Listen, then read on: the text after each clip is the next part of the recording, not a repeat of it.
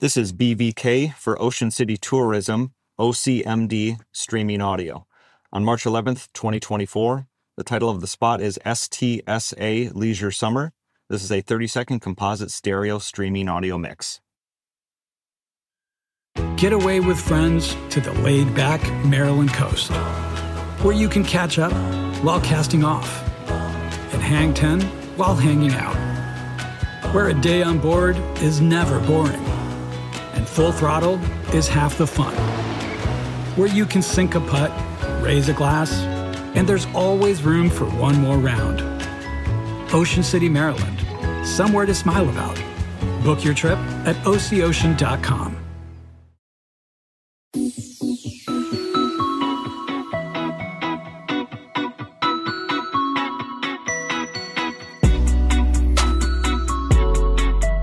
Welcome back to Pod Save the World. I'm Tommy Vitor. I'm Ben Rhodes. Ben, great to see you. Good to be here. I did notice that this is a tough week for former Deputy National Security Advisors. Matthew Pottinger, Matthew Pottinger, Trump's Deputy National Security Advisor, it's a close-knit fraternity. Hauled up to the Hill to testify in front of the Jan 6 committee. I didn't know if you had a comment on behalf of your former job title, sort of. Pottinger's one of these guys who was always like both Trump adjacent and Committee to Save America adjacent. Very much so. But managed to stay there for all 4 years until he principally resigned after January 6th. So glad he did that. Glad he presumably is going to help pin this on Trump. But let's not forget something that makes someone stick around. As Tim Miller talked about on Pod Save America, right? Like the rationalizations that kept Pottinger in that gig till the violent insurrection need to be, part of the full picture. I give him some credit for walking. I give him credit. I wish he hadn't worked there in the first place. What is funny, Ben, though, if you look back at the job of National Security Advisor is very important. But if you look back at the people who have served in that role, quite a few of them leave you a bit unsettled. There are a lot of crazy people, a lot of criminals. A few examples for you. Yeah. John Bolton, right-wing zealot. And coup enthusiast. Mike Flynn, actual crazy person. Just complete QAnon lunatic. John Poindexter, National Security Advisor and deputy under Reagan, convicted of multiple felonies under Iran-Contra.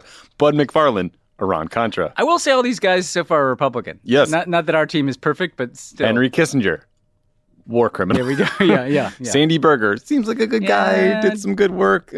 Maybe put some documents in his sock, got in a little bit of trouble. Was a little weird, Listen, it's just weird. It makes it hard to have a reunion. Well, as you know, we won't tell the full story. Our former boss. But our former boss, Tom Donilon, who, a great guy, and who his dream job as National Security Advisor. Yeah. First thing he wanted to do after he got that job is to gather all the formers, because it was kind of seek their counsel. Both to seek their counsel, but I think it was a moment of like joining the club. Mm-hmm.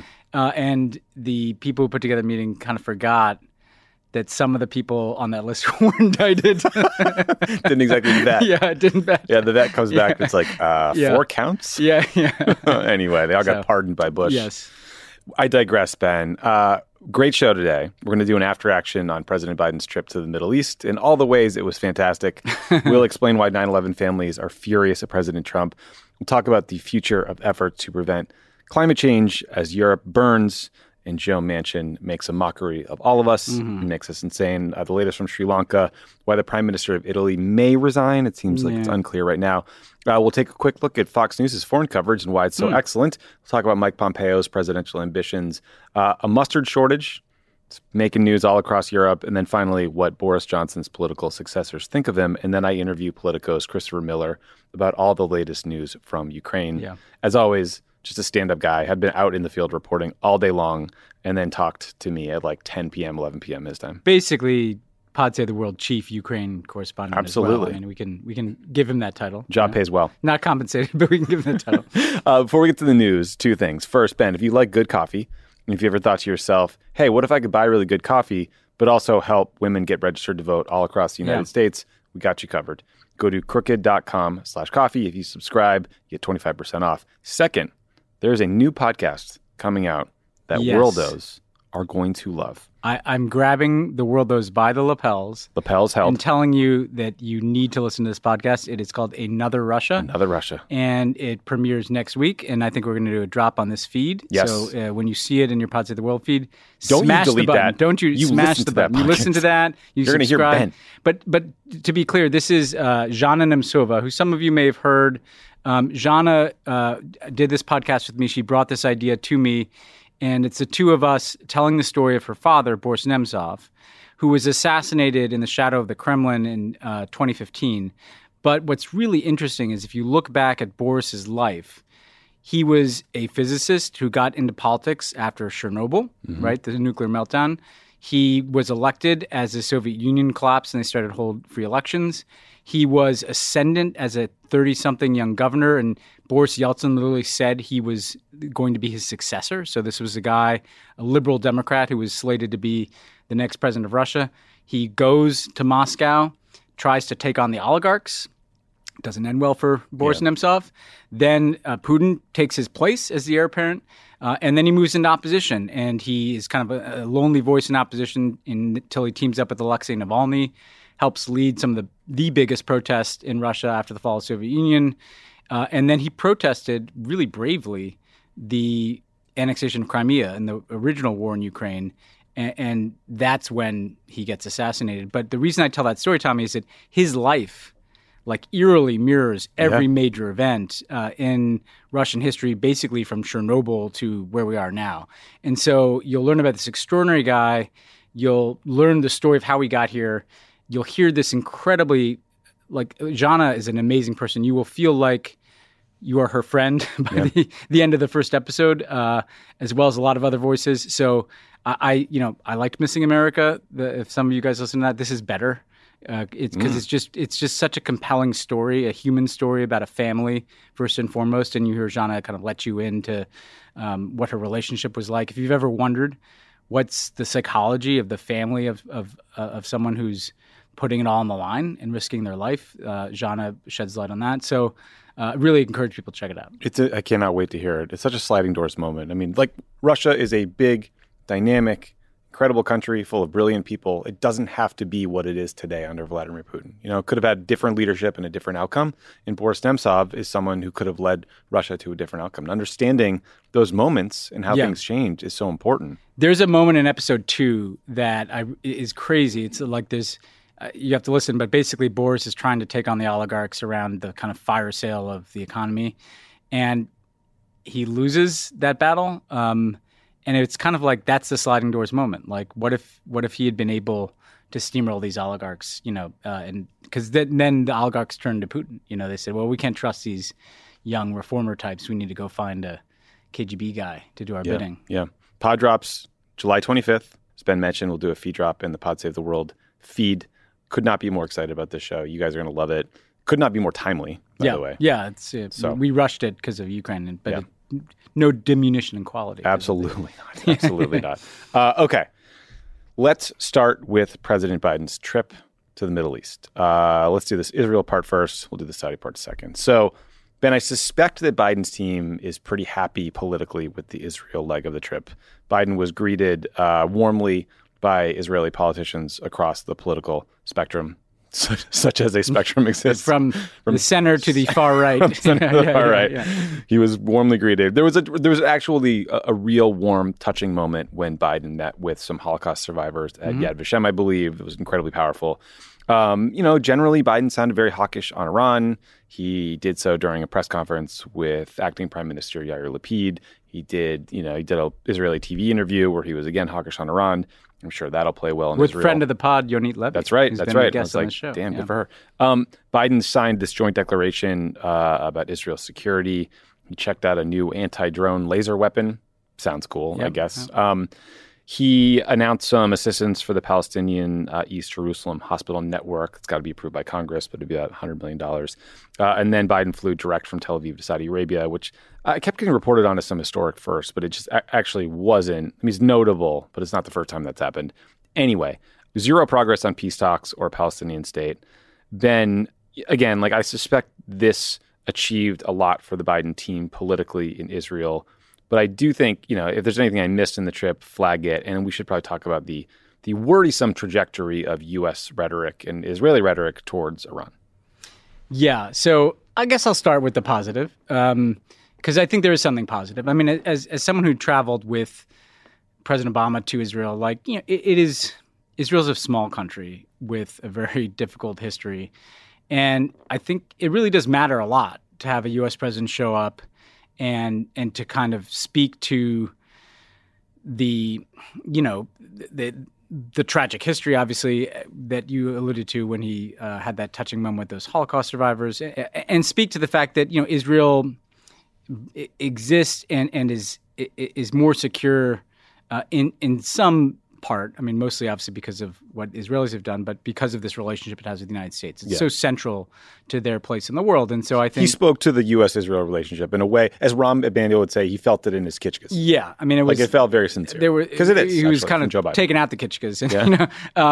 Now, on the other side, you didn't mention that he had this kind of bromance with Bibi Netanyahu. It just hurts me to say it out loud. Which was painful to see. I think Still don't get it. The reports that he said, I love you on the tarmac to Bibi, and then had this meeting that went on for like 20 minutes or something. Again, Mrs. Netanyahu does not love him. So why would you say that? Well, as you alluded to last time, I mean, in addition to the fact that Bibi Netanyahu has tried to defeat Democrats and has tried to undermine foreign policies of Democratic administrations, including one Joe Biden served in, he was making fun of Biden like a few days ago, in interviews, literally pretending to fall asleep. Yeah. And he might be going to jail. And he may be going to jail, and he may be, for a lot of reasons. He may be a criminal. So I thought that was overkill. It was unnecessary. I didn't get it from a protocol standpoint or from a political perspective, but I don't know. Because if you say, well, maybe Bibi could get back to being prime minister, and so he's establishing some relationship. No, he already has a relationship with Bibi Netanyahu, and nobody, I think, should think in the White House, and I hope they don't, that if Bibi's prime minister, that he'll somehow go easy on Biden against Donald Trump or Ron DeSantis. That's what Bibi wants. No. Then the other thing I think that's worth noting is the Palestinian issue, which is, it was such, it barely registered. I mean, they didn't even really try to check the talking points box on two-state solution.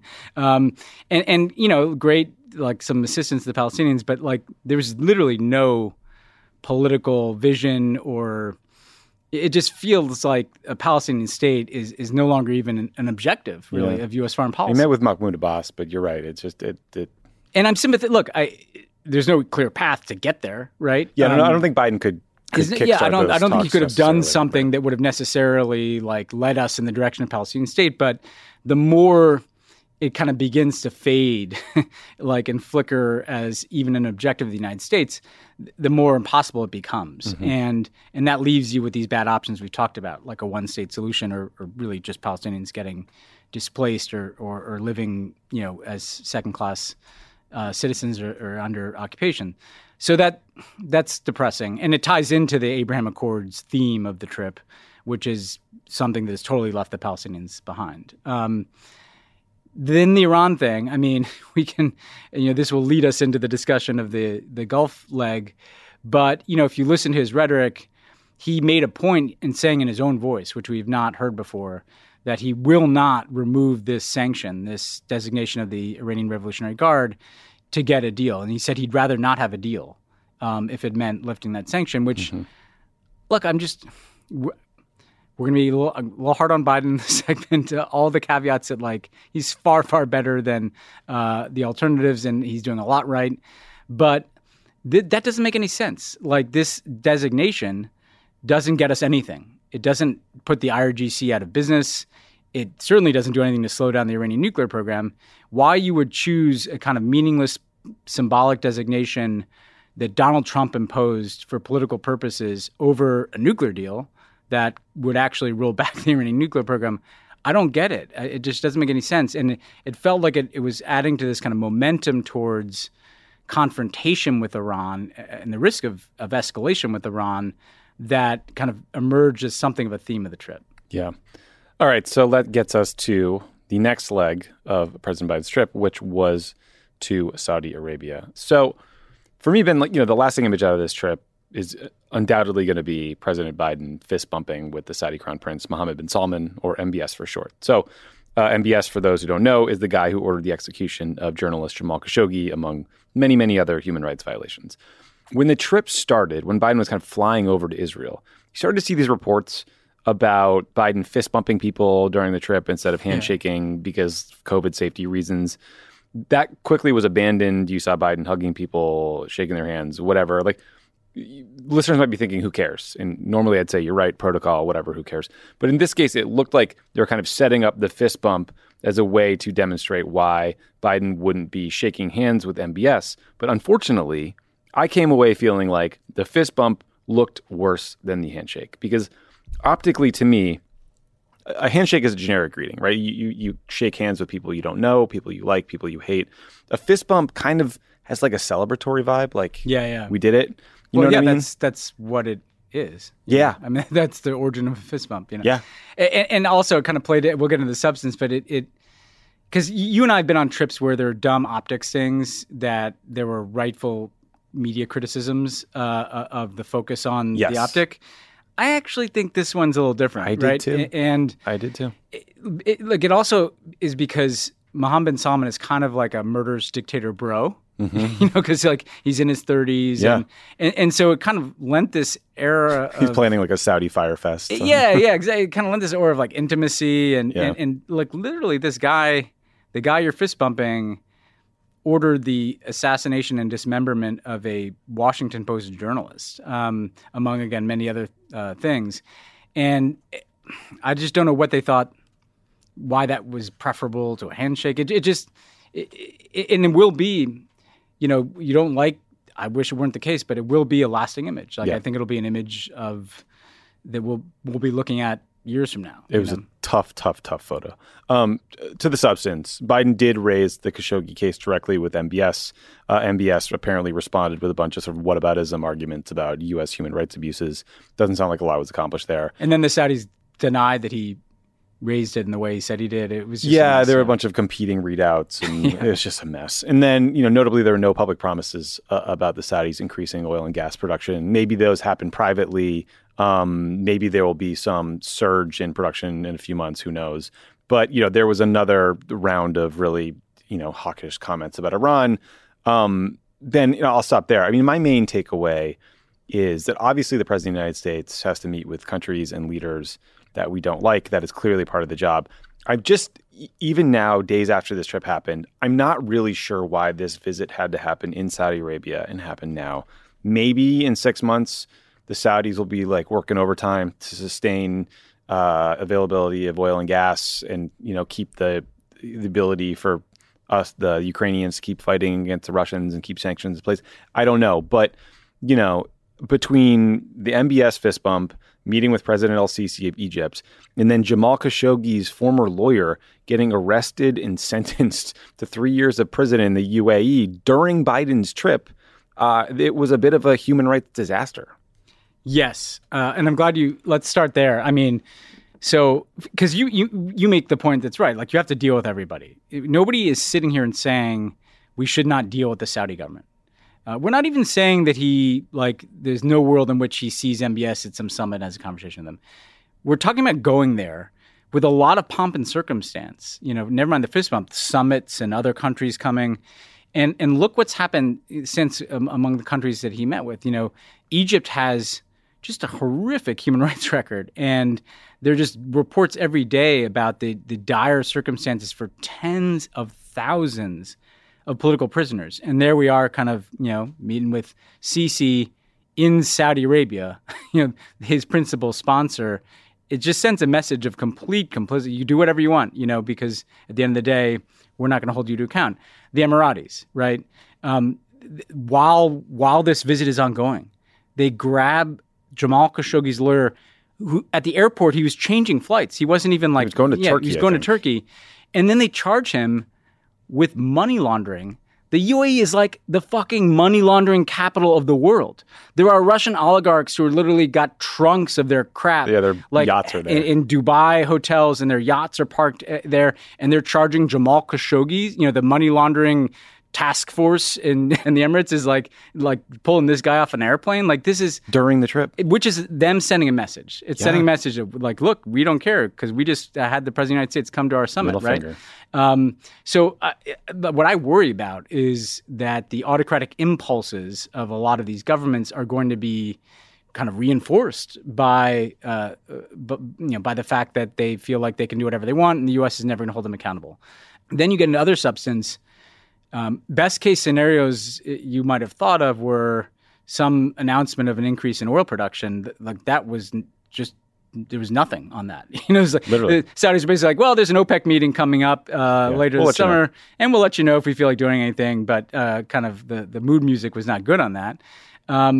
And then Yemen, where you would have hoped that this ceasefire, like there might have been like a really concerted effort towards kind of ending that war. There was some, I think, announcement of some additional humanitarian aid. That's great, but I mean, given that the Saudis have bottomless wealth, like I don't give them that big of an attaboy for that. And so the U.S., again, continues to be on that side of that conflict in a way that goes against what Joe Biden and everybody in the Democratic Party was arguing in the Trump years, right? And this is something that's, I think, important. Like we cannot, it's not just people talk about the hypocrisy of the United States foreign policy and how we always have these contradictions. That's true. But then there's also the question of like what you say, the whole Democratic Party decides we got to rethink this Saudi relationship and that we have to put MBS on ice when Donald Trump is president. Like it's not a good look when that is no longer the case when Donald Trump is no longer president. Yeah. Now, where they landed on kind of the justification, you saw this in the stories at the end of the trip, I think is their best argument, which is the Russia-China argument. They're basically, Biden said, we're not going to be pushed out of this region by Russia and China. We talked a bit last week about how there's not some world in which Russia and China can take the place of the United States, given that the entire military apparatus of these countries has kind of been built to plug into ours. But I think there is probably a geopolitical argument that, absent engagement from the U.S., like there's further openings for the Russians and Chinese to make inroads. And that's their best argument. And so maybe what they did is hold some odious status quo. Mm-hmm. But I just don't think that is enough, in my view, to justify it. And I get people, people can disagree with that. I mean, people can say it's a tough world out there. We got to deal with these guys, and they're all guys, because we've got big challenges like Russia and China. But I don't know. This one, the scales tip over, I think, in the other direction. The fist bump photo bummed me out, and I stayed in that place for a long time. Because gallows humor is all we have, the most memorable line of the entire trip was when a media consultant for the Saudi government was pressed by some Washington Post reporters about why they had been locked out of a briefing. And she literally replied, "Don't kill me, I'm just the messenger." Oh my God. It's dark, right? That is it's pretty dark. Interesting word choice. Yeah. Okay, related story. We're moving on. Families of the victims of the 9/11 attacks are furious at President Trump because of his support for the Saudi-backed LIV Golf Tour. We've talked about this in the past. The LIV Golf Tour is this massive infusion of cash. They're trying to start a competing golf tour to the PGA, play pairs more. They bought off Phil Mickelson, all these famous guys, blah, blah, blah. Trump is going to host a LIV Tour tournament at his club in Bedminster later this month, and obviously he's going to get paid a ton of money. Of course he is, right? This was so predictable. The 9/11 families are pointing out how, in the past, Trump has specifically singled out and blamed Saudi Arabia for the 9/11 attacks, and they're saying, hey, buddy, your club is in New Jersey, where 700 people died on 9/11. 700 New Jersey residents were killed on 9/11. Trump, of course, doesn't give a shit. Does not give a shit. He wants to get paid, and he wants to get back at the PGA, the Professional Golfers Association, because they moved their 2022 championship tournament from his course after the insurrection, as they should have. So Trump is out there defending the decision. But again, Ben, I don't want to compare Biden and Trump here at all. It's apples to oranges. But, right, like Biden's the president. He's conducting foreign policy. Trump is just trying to make cash. But it does, again, like it makes it a little harder for us to criticize Trump or all these folks going along with the Saudi tour because like everyone's staring at the fist bump picture, and it just sucks. Yeah, no, we always knew that there was going to be a reputation laundering aspect to the trip and to the fist bump, because it's harder and harder to say to businesses or anybody, like, don't deal with the Saudis when, the president is over there fist bumping him on his home turf. That said, though, I do want to draw a distinction here. Some people said, well, this shows there's no difference between Trump and Biden in this trip. There is. I mean, Joe Biden acquiesced to this trip. I wish he didn't. But Donald Trump wrapped his arms around these people. Paid. He outsourced every aspect of our policy to these people in a way that I don't think Biden's doing. Although there's some policies like Iran where I wish that he'd taken a harder stance against Iran deal critics. And he's not getting paid. Nobody thinks Joe Biden is going to be on the take from the Saudis, right? I mean, and think about it, this is a lot of money. I mean, I bet it's tens of millions. This is the kind of thing where, if not hundreds. We have no law against it, and maybe we should look at this, that the Saudis can continue to just pump money into the Trump organization. Kushner. While he's actively saying he's going to run for president in 2024. You don't think that they're trying to put a down payment on the kind of influence that they had in the past, continuing on the second Trump administration? So of course they are. It's just gross.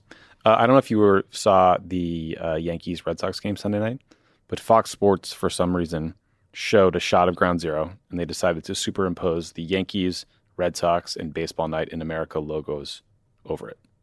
Literally unbelievable. Interesting choice. As a New Yorker, there are many other venues in that. It's not like it's a city with that's the only. Yeah, a lot of iconic sites. Yeah, there's a lot of iconic sites. Maybe don't do it on. So yes, I saw that apology. I didn't see the game. I saw the apology.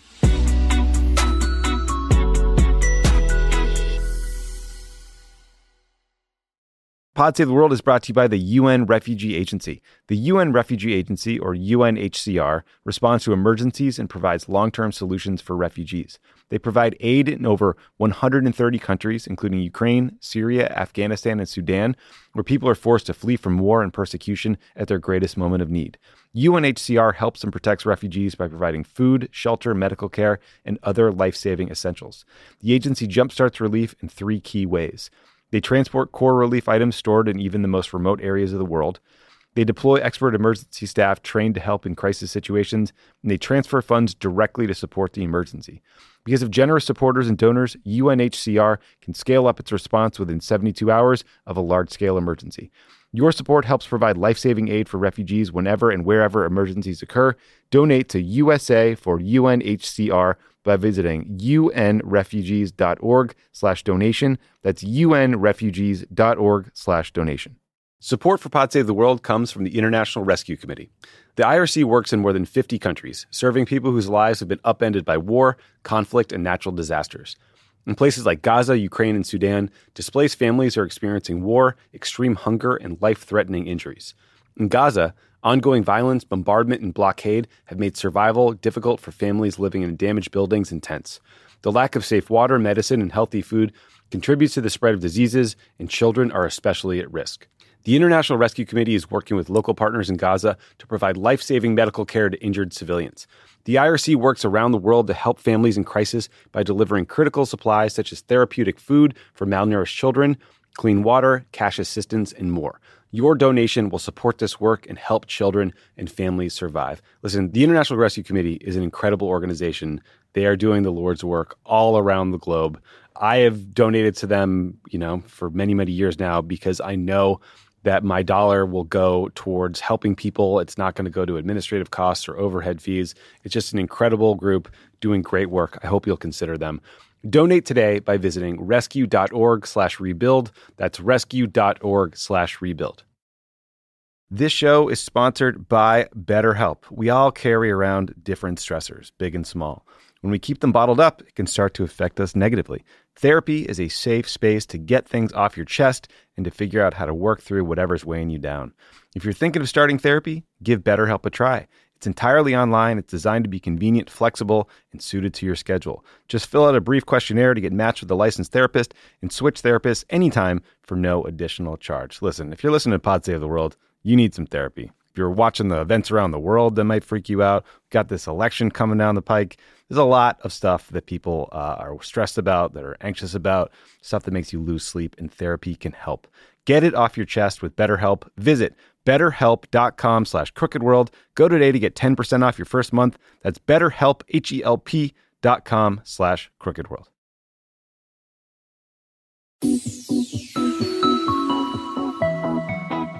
Okay, moving on. Let's talk about climate change because it's been a brutal week for anyone who cares about global climate change and the fate of the planet. We got heat waves scorching the planet here in the U.S., in Europe, where people don't have air conditioning, in the U.K., in Spain, in Portugal, people are dying. In Central Asia, the global south, this is like standard fare, right? You look at the temperature in Iraq, it's like 100 degrees because it is all the time. As this is happening, Joe Manchin decided to tank a bill that would have actually let the U.S. do something about climate change by transitioning to clean energy. So that sucks. But Ben, just for listeners, like the U.S. is 15% of global emissions, right? So that means other countries can do a whole lot of work to reduce emissions and save all of us. It's a lot harder without U.S. leadership, but it's possible. What are you looking for, or who are you looking to internationally for hope and action that might actually be meaningful? Yeah, I mean, it's super depressing. And on this one, let's be clear, this is not Joe Biden's fault. It's Joe fucking Manchin. This is Joe Manchin's fault. And the Republican Party. This is Colbert. The entire Republican Party. Colbert and Joe Manchin and the Republican Party killing what may be the last best chance for climate action, assuming, if the midterms go the wrong way, and hopefully they don't. I think people have to understand, first of all, it's worth reiterating the point. The whole international effort against climate change is predicated on kind of nations taking different but concerted action. And the reason that's an important thing to remember, and that's the basis of the Paris Agreement, is that when the United States has its, I was going to say foot on the gas, it's probably not the best climate. Yeah, sure. It actually kind of works. When the United States has its foot on the gas of an electric car in terms of the transition to clean energy, it accelerates the global action, right? Because it allows us to go to other countries and say, we're raising our ambition. Our commitment to reduce emissions is going up by this much. And therefore, you, India, you, China, we want to see what skin you're putting in the game. That's literally how we got to a Paris Agreement. That's, how they tried to move the ball forward in Glasgow, although they didn't in part, not the only reason, but in some part because the U.S. couldn't show that it was doing more legislatively in the run-up to Glasgow as Biden wanted. Remember, Build Back Better originally was supposed to get done by then. Before Glasgow for a reason, so that they could go there and say, look what we just did. Now you guys going to kick in your actions. So I think if the U.S. has to reduce its ambition because of Colbert and Joe Manchin, the Republican Party, it just makes it that much harder. And to me, what's kind of depressing about it is it feels more and more like governments are not going to solve this problem, which they should, because governments are the institutions that can compel the most dramatic action. Sure, Europe can lead on a bunch of stuff, and hopefully other countries can kind of pioneer new methods of, guarding against deforestation or transitioning to different forms of renewables. But unfortunately, at Glasgow, a lot of the action shifted to the private sector. And it was like, what is the private sector going to do? How much financing can there be for clean energy and climate mitigation?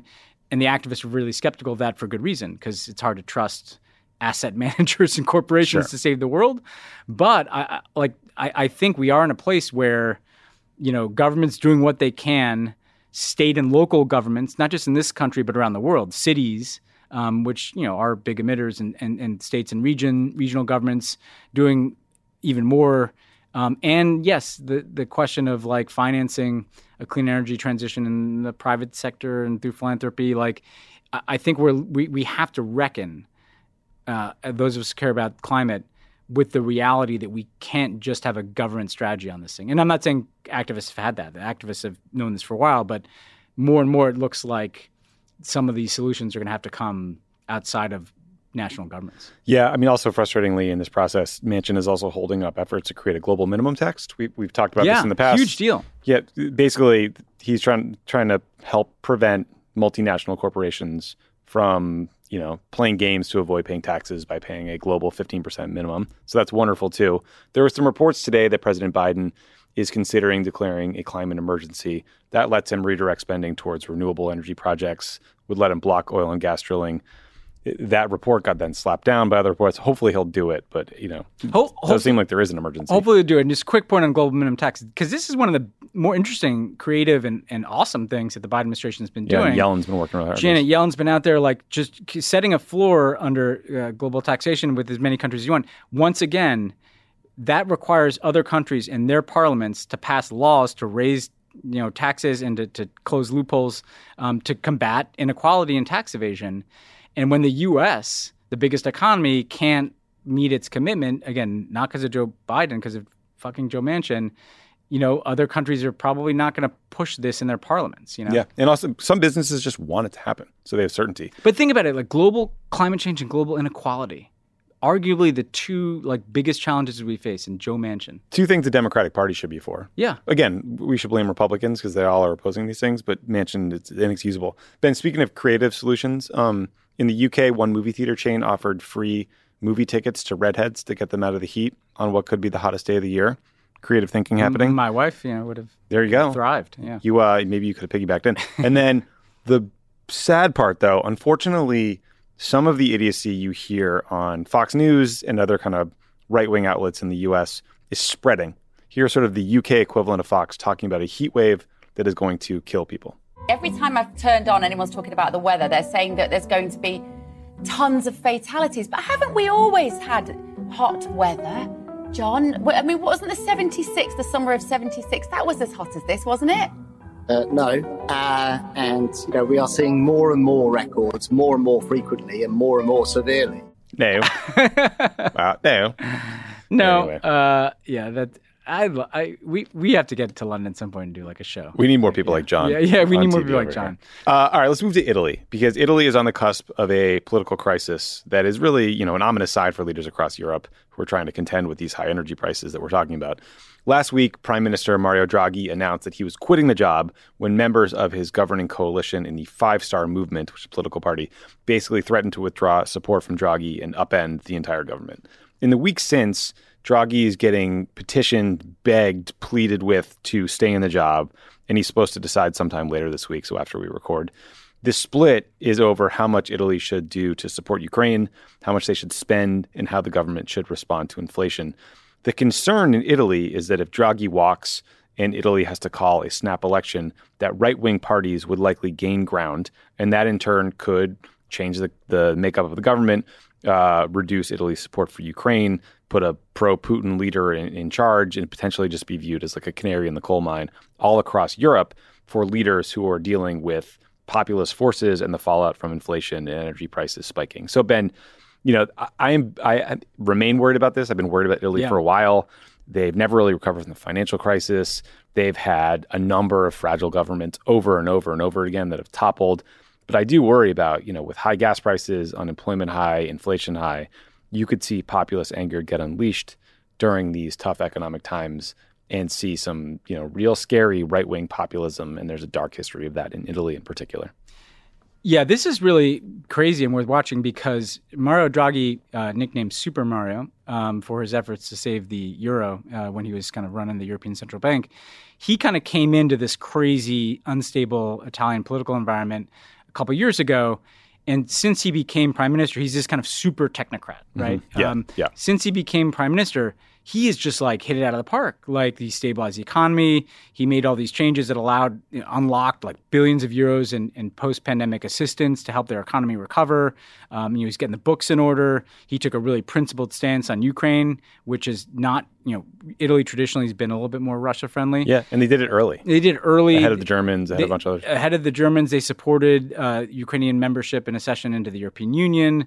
But it's not just... I want to be very clear. It's not just that this is a guy that hits the right chords in the kind of globalist establishment. He's doing good work. Italy is things are getting better in Italy because of Mario Draghi's leadership. So kind of a strange time to kick the guy out. But this Five-Star Movement that had to buy into this unity government is the thing that cracked. And keep in mind who these guys are. Steve Bannon hung out with these guys. These are war room pod listeners, right? Fun.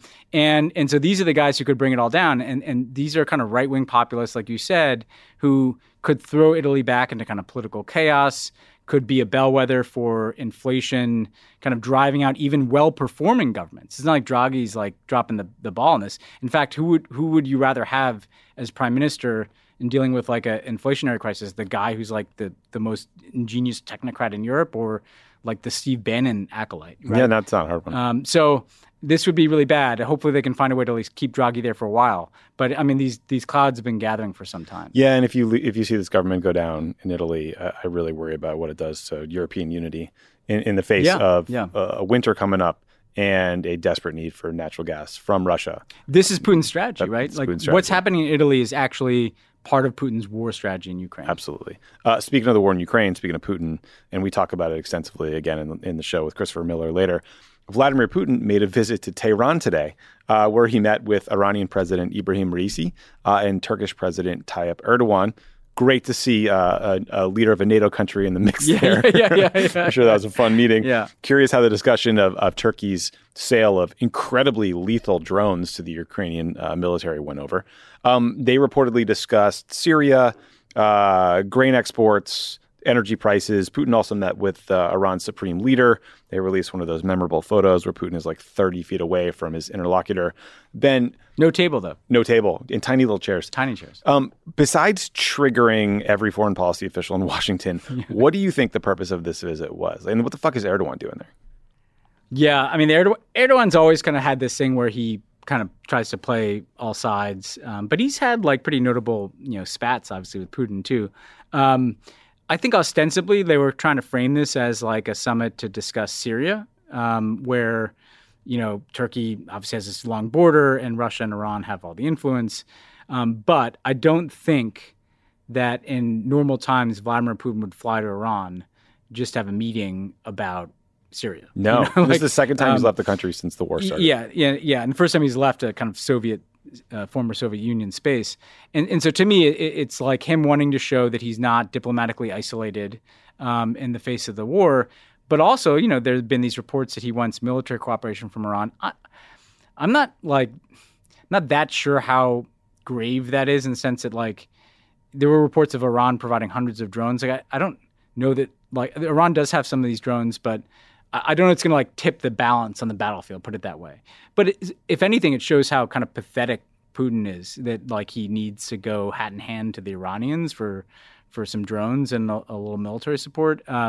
So I think you can read it that way. You can read it as kind of a bit of a move of desperation from Putin if he's like literally turning to the Iranians to be a military supplier. I'm sure he would have preferred that the Chinese backfill his military. And when he looked at the list of creepy autocratic governments that he could turn to, if he had to cross the Chinese off on the military side, although they are buying all of his oil and stuff, he's left with Iran. So, but it does speak to this kind of weird new post-Ukraine world we're in, where the world is kind of sorting itself out in these like hardening blocks, and that is, that's a worrisome trend because like kind of pre-World War I history suggests that can lead to, Axis and allies kind of stuff. Tangling alliances. Yeah, you don't want that. Let's check in quickly with Sri Lanka. Sri Lanka's acting president did an interview with CNN. It's former Prime Minister Ranil Wickremesinghe. He said to CNN in this interview that the economic situation is even worse than has been disclosed previously, and that former President Rajapaksa has been lying to the country, lying to the public. Wickremesinghe is the guy, former prime minister, whose house was burned to the ground. We talked about him, I think, last week or the week before. So the former president, Rajapaksa, he's fled the country. He got out of there to the Seychelles, maybe Singapore, who God knows where that guy is now. On Wednesday, so when the day this comes out, Sri Lanka's parliament is supposed to pick a new president. But the protesters, who have been on the streets for months, if not longer, are not thrilled with the idea of the former six-time prime minister taking over. That doesn't seem like the fresh start. 7th time is not usually a charm. I've been looking for. I think this would be a 6, so I guess 5-time really. Maybe the burning house thing might have been sort of a signal there. Anyway, so Wickremesinghe declared a state of emergency in an effort to keep protesters from stopping Parliament from working. So Ben, long story short, still just a super dicey situation, totally unresolved. Not clear what's going to happen. There's some speculation that all these guys are just trying to get the presidency so they can get out of the country and kind of avoid prosecution. But we'll see. Yeah, I mean, number one, when the president leaves to go to the Seychelles, and I saw the report, like, that's kind of a tell. Like just Google Seychelles, guys. Like this is not, this is someone who has some money out of the country. Yeah, some creepy meetings happening. Wickremesinghe is this technocrat, and I went down a memory lane, Tommy, if you'll bear with me for a second. When I was 24 years old and moved to Washington in 2002, I was working as a speechwriter for Lee Hamilton, who's head of the Wilson Center, and the first set of remarks I had to write was, or one of them at least, was him introducing the visiting Prime Minister of Sri Lanka, Wow. Wickremesinghe, at the Wilson Center. No way. And I was like, this is so cool. I'm meeting a Prime Minister. And here I am 20 years later talking about the same dude. This dude's house getting burned down. Now, the reason I think, beyond just like that interesting glimpse into the job duties of 24-year-old Ben Rhodes, is that like 20 years, this guy, like this is, the people in Sri Lanka want something new. This is another change they've been looking for. This guy may be a little more technocratic, but this guy is not going to kind of come in and speak to people that are like in the streets, you know? No. And so there just clearly needs to be, I mean, he could be an upgrade from what we had, but like, they need to find a way to get to a more fundamental political reckoning while, keeping whatever ship of economy afloat that they can, which is going to be appealing to international assistance. So the best case scenario may be this guy, known commodity, beginning to get some of that international aid flowing, but get to an election where they can actually choose the president and not have this guy kind of self-select in. Man, that Lee Hamilton job still paying dividends. Still paying dividends, man. Good anecdotes. A couple of quick things as we end here. So before we get to the interview. So in addition to this horrible heat wave, in addition to the fires, France is dealing with a mustard shortage, Ben. The New York Times attributed the shortage to, quote, a perfect storm of climate change, a European war, COVID supply problems, and rising costs. And I have to say, I experienced this shortage firsthand when I was in France back in June. Yeah, we would go to grocery stores, try to get some Grey Poupon or whatever. And every time you'd ask random people at the store why there wasn't any, you got different answers. And in hindsight, now that makes sense because it sounds like they're different answers. There was a heat wave in Canada that cut output. The war in Ukraine reduced the production of yellow mustard in those countries. So basically, I just want to send a message of solidarity with our French friends, our French listeners, and say, if they need help finding alternative condiments or recommendations, we are here for them. I'm going to start with one, Trader Joe's Sriracha barbecue sauce. I hate to tell you this, but I think I saw there's a shortage of sriracha out there too. Oh my God. But I like where you're heading with this. This is bad. I was thinking like, what are we going to do? Well, we had this, because I didn't know that, my solution is bad either, also because I didn't know that there was this kind of global shortage Don't of mustard. say aioli. Well, no, because what I was thinking is that like to make up for that sub deal that we took away from them, we could airlift, like Berlin airlift, Golden's yellow mustard. They did for us with the baby formula. Yeah, like those tubes of Golden's yellow mustard. We could just but you need the good stuff with the mustard seeds in there. Yeah. Well, Dijon, I guess you want. I mean, there's a lot of Heinz. There's mayo, which the French brought to us. There might be fitting, just like Lafayette, we are here. Mm-hmm. Like we could come back with some mayonnaise. I'm ready to rock. Yeah. You guys want to trade mustard for some Chateauneuf de Pape? Yeah. Call me. Let's make this thing happen. Let's do it. Also, Ben, last week, Fox News, just, every once in a while, they poke their head up and they just show you why they are essential, and not just domestically, but their foreign coverage. Here's a headline that caught our eye last week that I thought was just really great. Justin Trudeau's new haircut draws comparison to Jim Carrey's Dumb and Dumber look. The sourcing was random Twitter users. So I just want to say thank you to Fox News for making us smarter and helping, understand what's happening with our neighbors to the north. They have a pretty weird fixation on Trudeau too. They hate him. It's part of the. He's a liberal and successful. He's a liberal and successful, and there's a trucker thing, but there's also his looks. They're very, he had a beard, and that was a Fox thing too, mm-hmm. right? I don't know. Fox people maybe think about your own grooming. Before we turn our cannons to the north here. Yeah, sorry, not as hot as him. Haircut, it's fine. It's a good haircut. I mean, I don't have any hair. I'm envious. Also, it was just a little bit shorter. Just a little bit shorter. It's not like he went from shoulder length to a buzz. He didn't buzz it. Yeah, it's just such a lame. That'd be a little weird. If that would be a little. If you shaved his head, then maybe you get a headline out of it. Sure. Yeah. A little trim should not merit a Fox headline. No, it should not. That's a good rule of thumb. Speaking of dumb headlines, failed former Secretary of State Mike Pompeo apparently told the Times of London that he was considering running against Donald Trump in 2024. I say apparently because there's no way in hell I'm paying to get past that paywall. You got to be kidding me for the shit. I had the same experience. Ben, thoughts on rolling out this little nugget to the foreign press? I was going to ask you, you're a better political strategist than I am. I mean, would you advise your candidate to roll out their candidacy to the Times of London? It used to be that the way you win the presidency was you go to Iowa, you get on the road, you meet with people directly, you go to New Hampshire, you go to South Carolina. Then last time, it was just you go on Fox News as many times as humanly possible. Maybe this is a radical new approach where you're reaching Republican primary voters with a bank shot through the UK. Through the UK right-wing media. I mean, look, I have to say this. It's been a pretty tough year politically. I think we're all kind of steeling ourselves for a pretty tough and at times depressing cycle. The best thing happening in American politics, the single best thing, is the Mike Pompeo run for president. I'm here for it. I can't wait for it.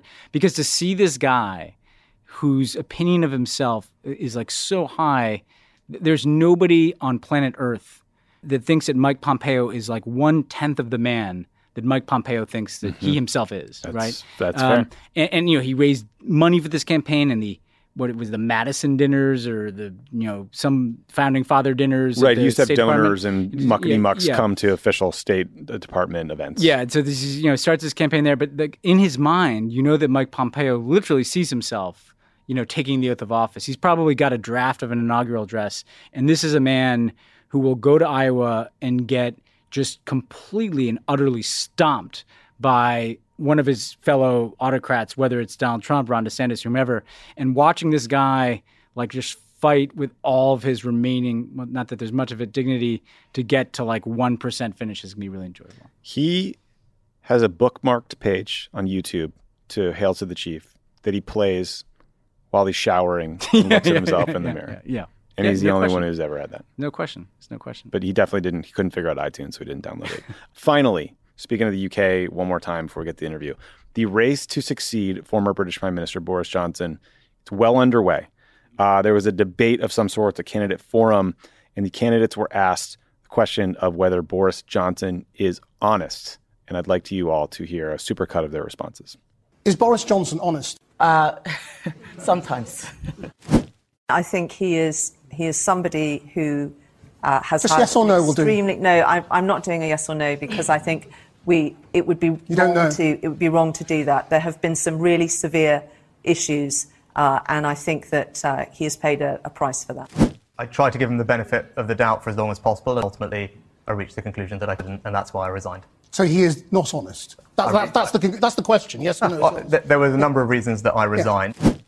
He has been very clear himself that he made mistakes in government. But he had a huge range of achievements. Is he an honest Brexit, man? Dealing with COVID. I'll say that he did deliver on the promise. OK, well, we'll get to that. If you want to support him, fine. That music in the end was to take him to commercial. What a legacy Boris Johnson is leaving behind. Yeah, and what a bunch of Weasley answers. I mean, the best answer was the person who laughed, right? Because that's they're in on the joke, right? She said it all. But I mean, if you can't say that a man who's been found to be a habitual serial liar by official investigations over and over again is a liar, what are you guys doing? He admitted to lying as well. It had Trump echoes, though. They can't, they can't fully break from the guy. I wish I haven't seen any polling of you of where the kind of British conservative primary electorate, Tory party members are on Boris. I don't really know. I haven't. His overall approval rating was going in the toilet. But that doesn't mean that there's not. I mean, actually, David Lammy said this. When we had him on after Boris announced his resignation, he took the Nigel Farage wing into the Tory party. And so now, as in the Republican Party, even though they may not be the majority of the Tory party, there's this rabid base that probably, if you called Boris Johnson a liar, you'd lose their vote, right? But it was both entertaining and a sign that they're going to have a hard time making a clean break from Boris, and that's good for the Labour Party. Yeah, if is your former party standard bearer honest becomes a gotcha question, you got some you got some problems. Not good. You got some real problems. Okay, we are going to take a quick break, and we come back. You'll hear my interview with Politico's Christopher Miller about all the latest news from Ukraine. So stick around for that.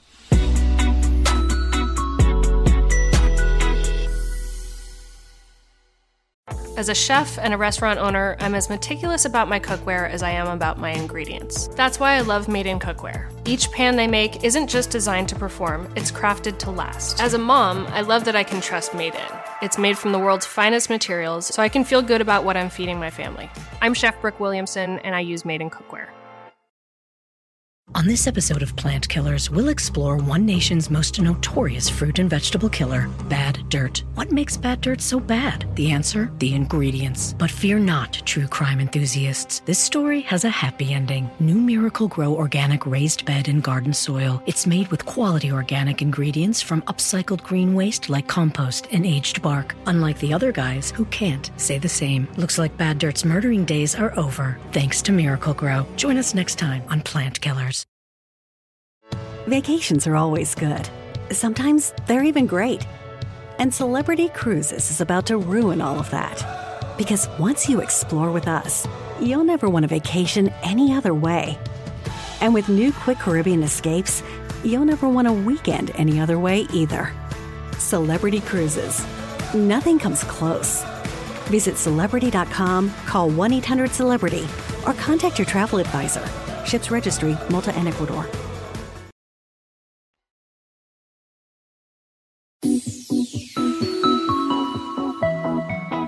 I am so excited to welcome back to the show Christopher Miller. He's a fantastic reporter now with Politico, who has been on the ground in Ukraine for a very long time covering the war, on the front lines all over the place and just doing some really amazing work. So, Chris, great to see you again.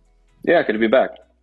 So the latest news I saw this week out of Ukraine was President Zelensky fired 2 top law enforcement officials.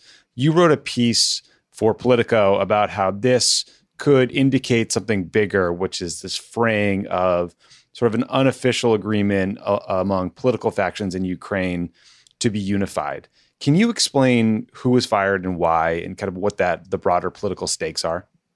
Sure. So President Zelensky dismissed both his childhood friend, Ivan Bakanov, who he tapped back in 2019 to lead the security service of Ukraine, and the prosecutor general, Irina Venediktova, who was a part of his campaign and was a lawyer from Kharkiv in eastern Ukraine, and served as his prosecutor general, and I believe was, if I can remember now, the second prosecutor general under Zelensky. The first one, Ruslan Rybashapka, had been let go after just 6 or 7 months or so. So it was a big shakeup. Both had been in their positions for the last couple of years. Obviously, making this choice in the middle of an active war is a big deal, but particularly so for these people in these positions, right? Like the prosecutor general is the top prosecutor in the land. The head of the security service of Ukraine is no insignificant position. Like this person, Ivan Bakanov in this case, ran an operation that was almost the size of the FBI in a country that's the size of Texas. Wow, it's a behemoth. The SBU is the successor of the Soviet era KGB. It's the sort of mirrored intelligence agency of Russia's FSB. There's more than 30,000 employees and agents at the SBU. It has sweeping powers, which is it's a very controversial agency.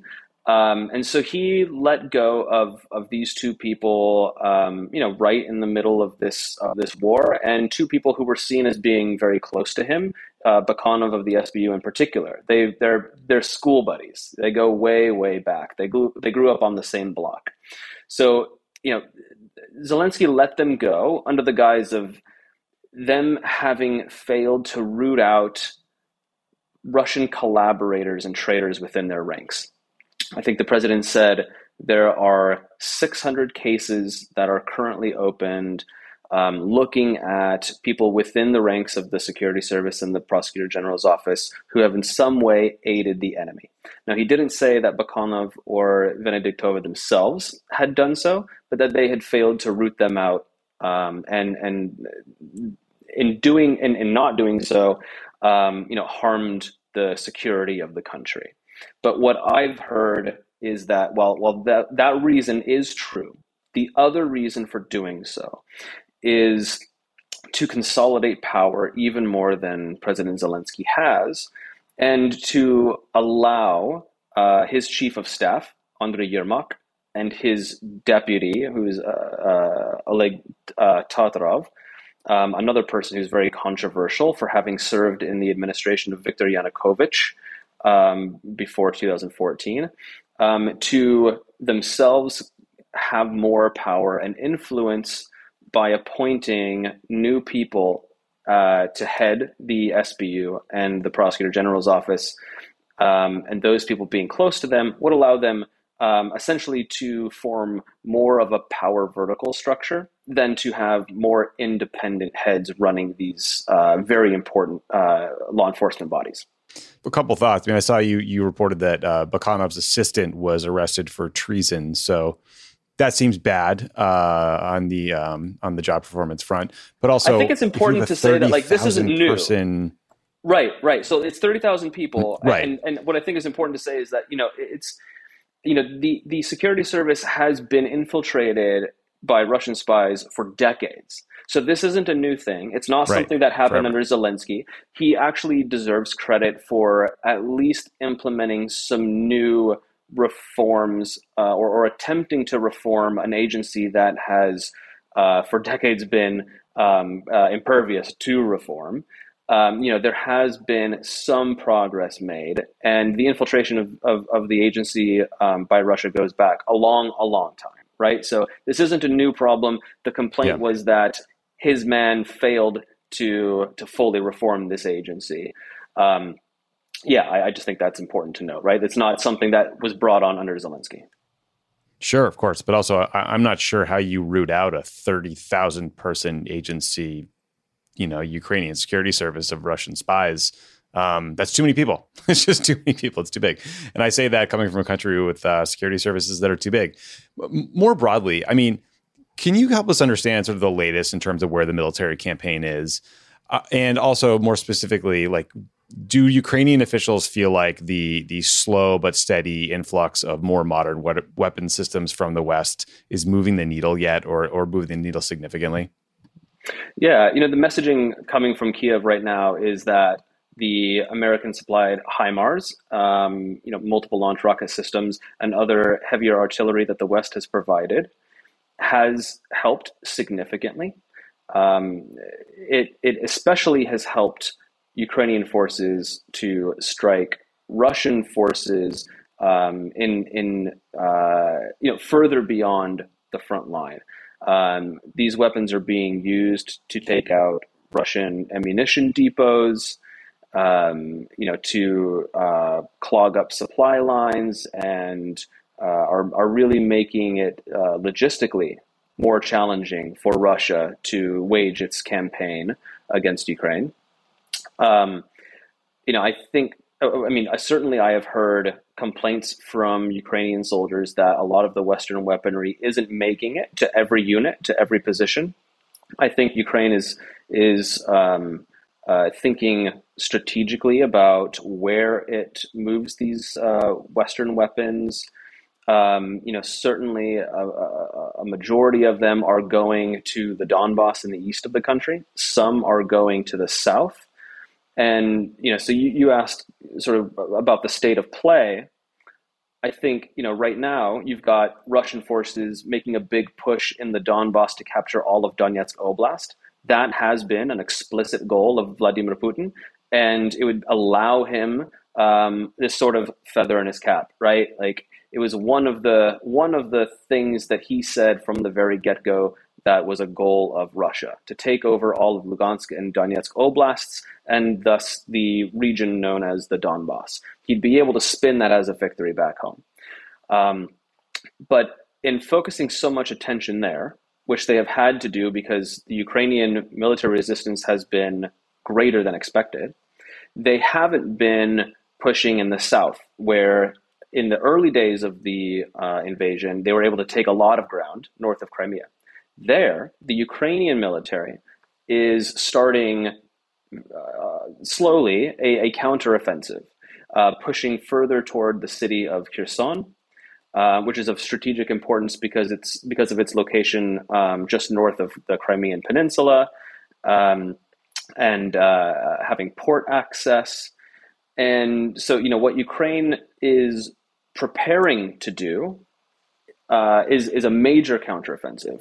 They're wanting more Western weapons to create this offensive force that they would like to use in order to push toward Kherson, hopefully capture Kherson, and create for them this stronger position from which they can possibly restart negotiations with Russia. We haven't seen them make significant progress in the south yet. They've taken some smaller areas where the Russians, there's not a strong defense by the Russians, but as they get closer to Kherson, that conflict or battle will really be stepped up. I think right now, what we're seeing from Russia is a slow progress in the east, and meanwhile they're trying to soften the battlefield, so to speak, not only in the east but across the country using long-range missiles. We've seen in recent weeks missile attacks really be stepped up. We've seen some really devastating ones on the cities of Kremenchuk and Vinnytsia that have killed dozens of people.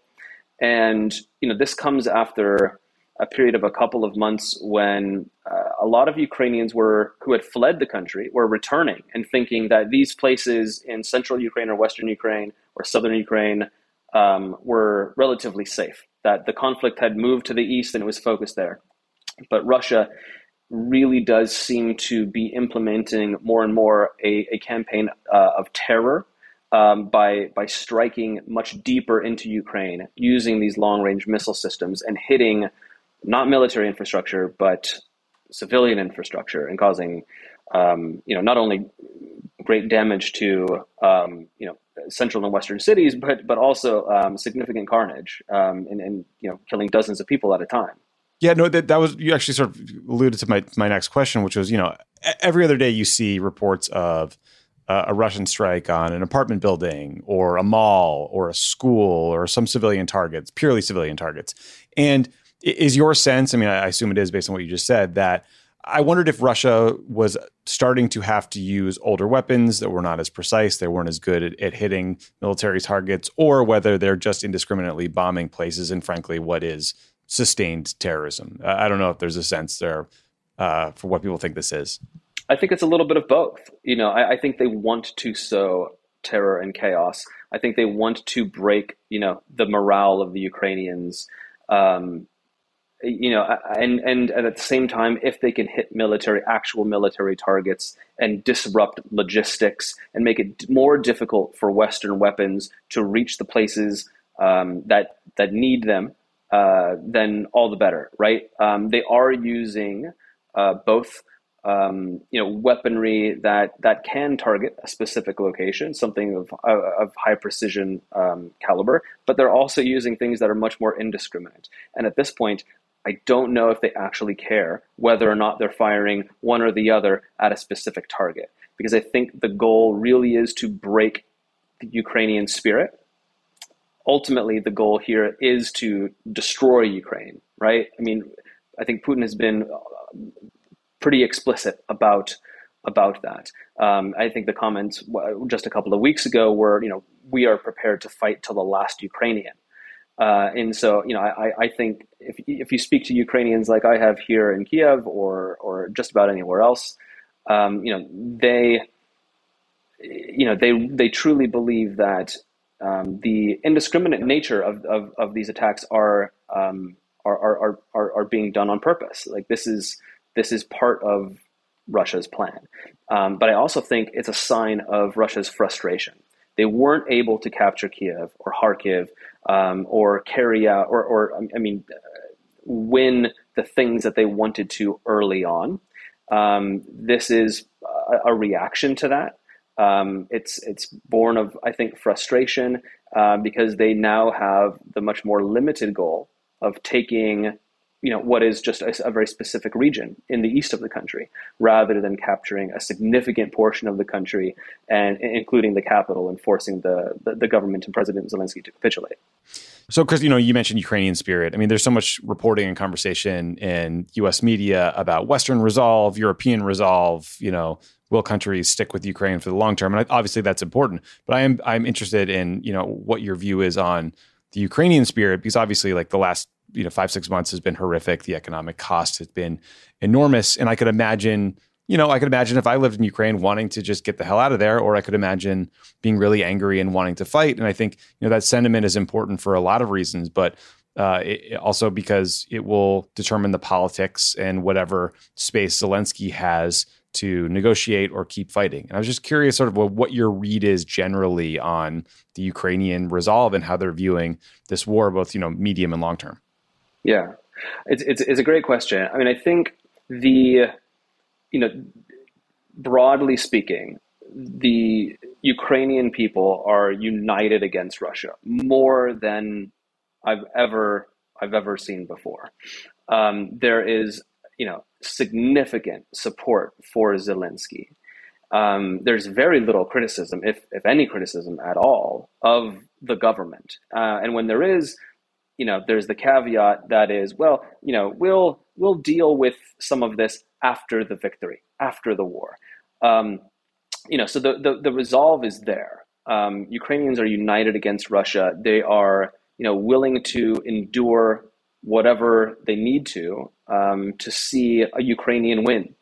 But, speaking about the soldiers on the front line, the morale is fraying a bit. They're exhausted. They haven't had a break. They've been fighting 24/7 since February 24th. I'll tell you about a soldier that I've gotten to know very well who has been in eastern Ukraine on the front line since well before the invasion on February 24th.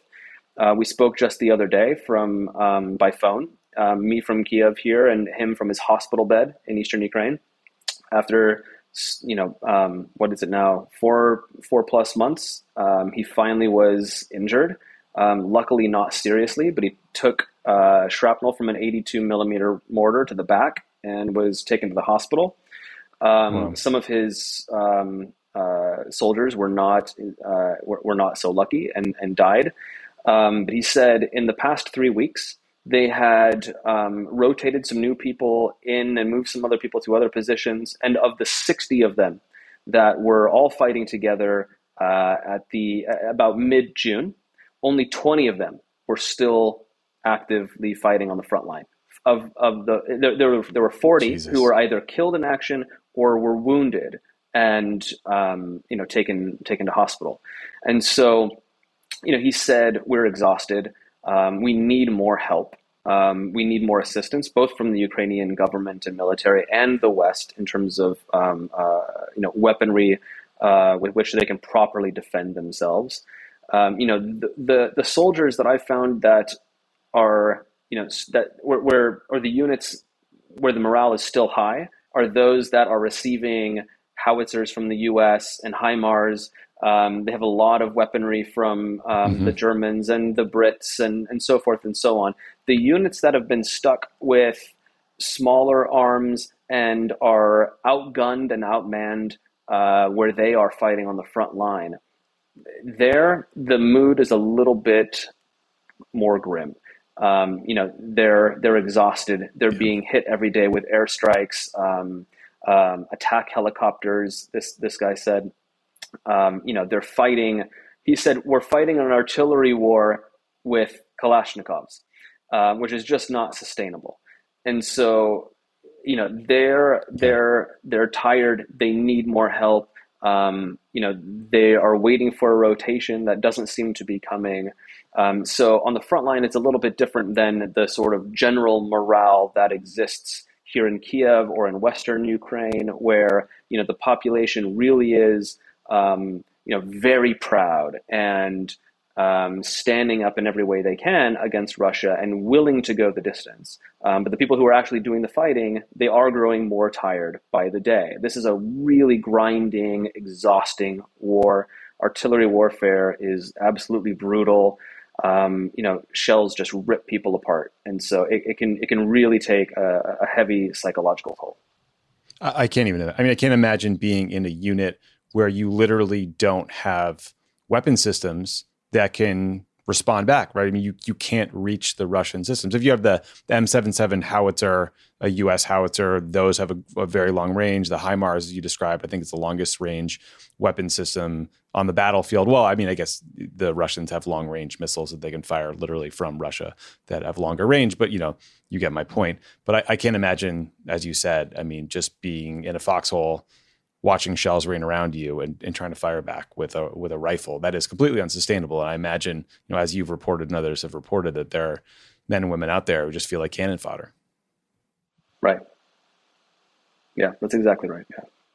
Christopher Miller, thank you so much for the amazing reporting you're doing. Thanks for joining us today. Everyone should follow you on Twitter. Check out your stuff at Politico. It is some of the best reporting I've seen from the ground, from Kiev, from everywhere. So thank you. Yeah, thanks for having me. Always nice to be here. Thank you again to Christopher Miller for doing the show late at night over there. Thanks to Mike Pompeo for making us laugh. Boris Johnson, again, let us know if you guys need mustard. Yeah, I was going to thank the French for Dijon in the first place, but right. And now we have to come to their aid. Yes, we will. Yeah. The airlift will commence. All right, talk to you guys next week. See ya.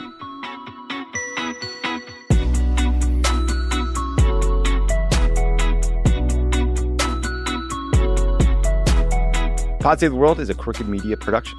The executive producer is Michael Martinez. Our producer is Haley Muse.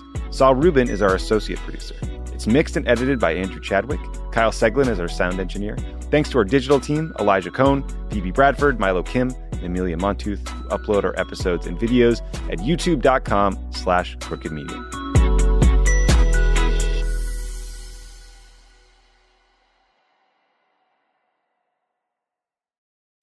Hi, it's Martha Stewart. I spend a lot of time thinking about dirt. At 3 a.m., at all hours of the day, really. What people don't know is that not all dirt is the same. You need dirt with the right kind of nutrients. New Miracle-Gro organic raised bed and garden soil is so dense, so full of nutrient-rich, high-quality ingredients. Miracle-Gro is simply the best.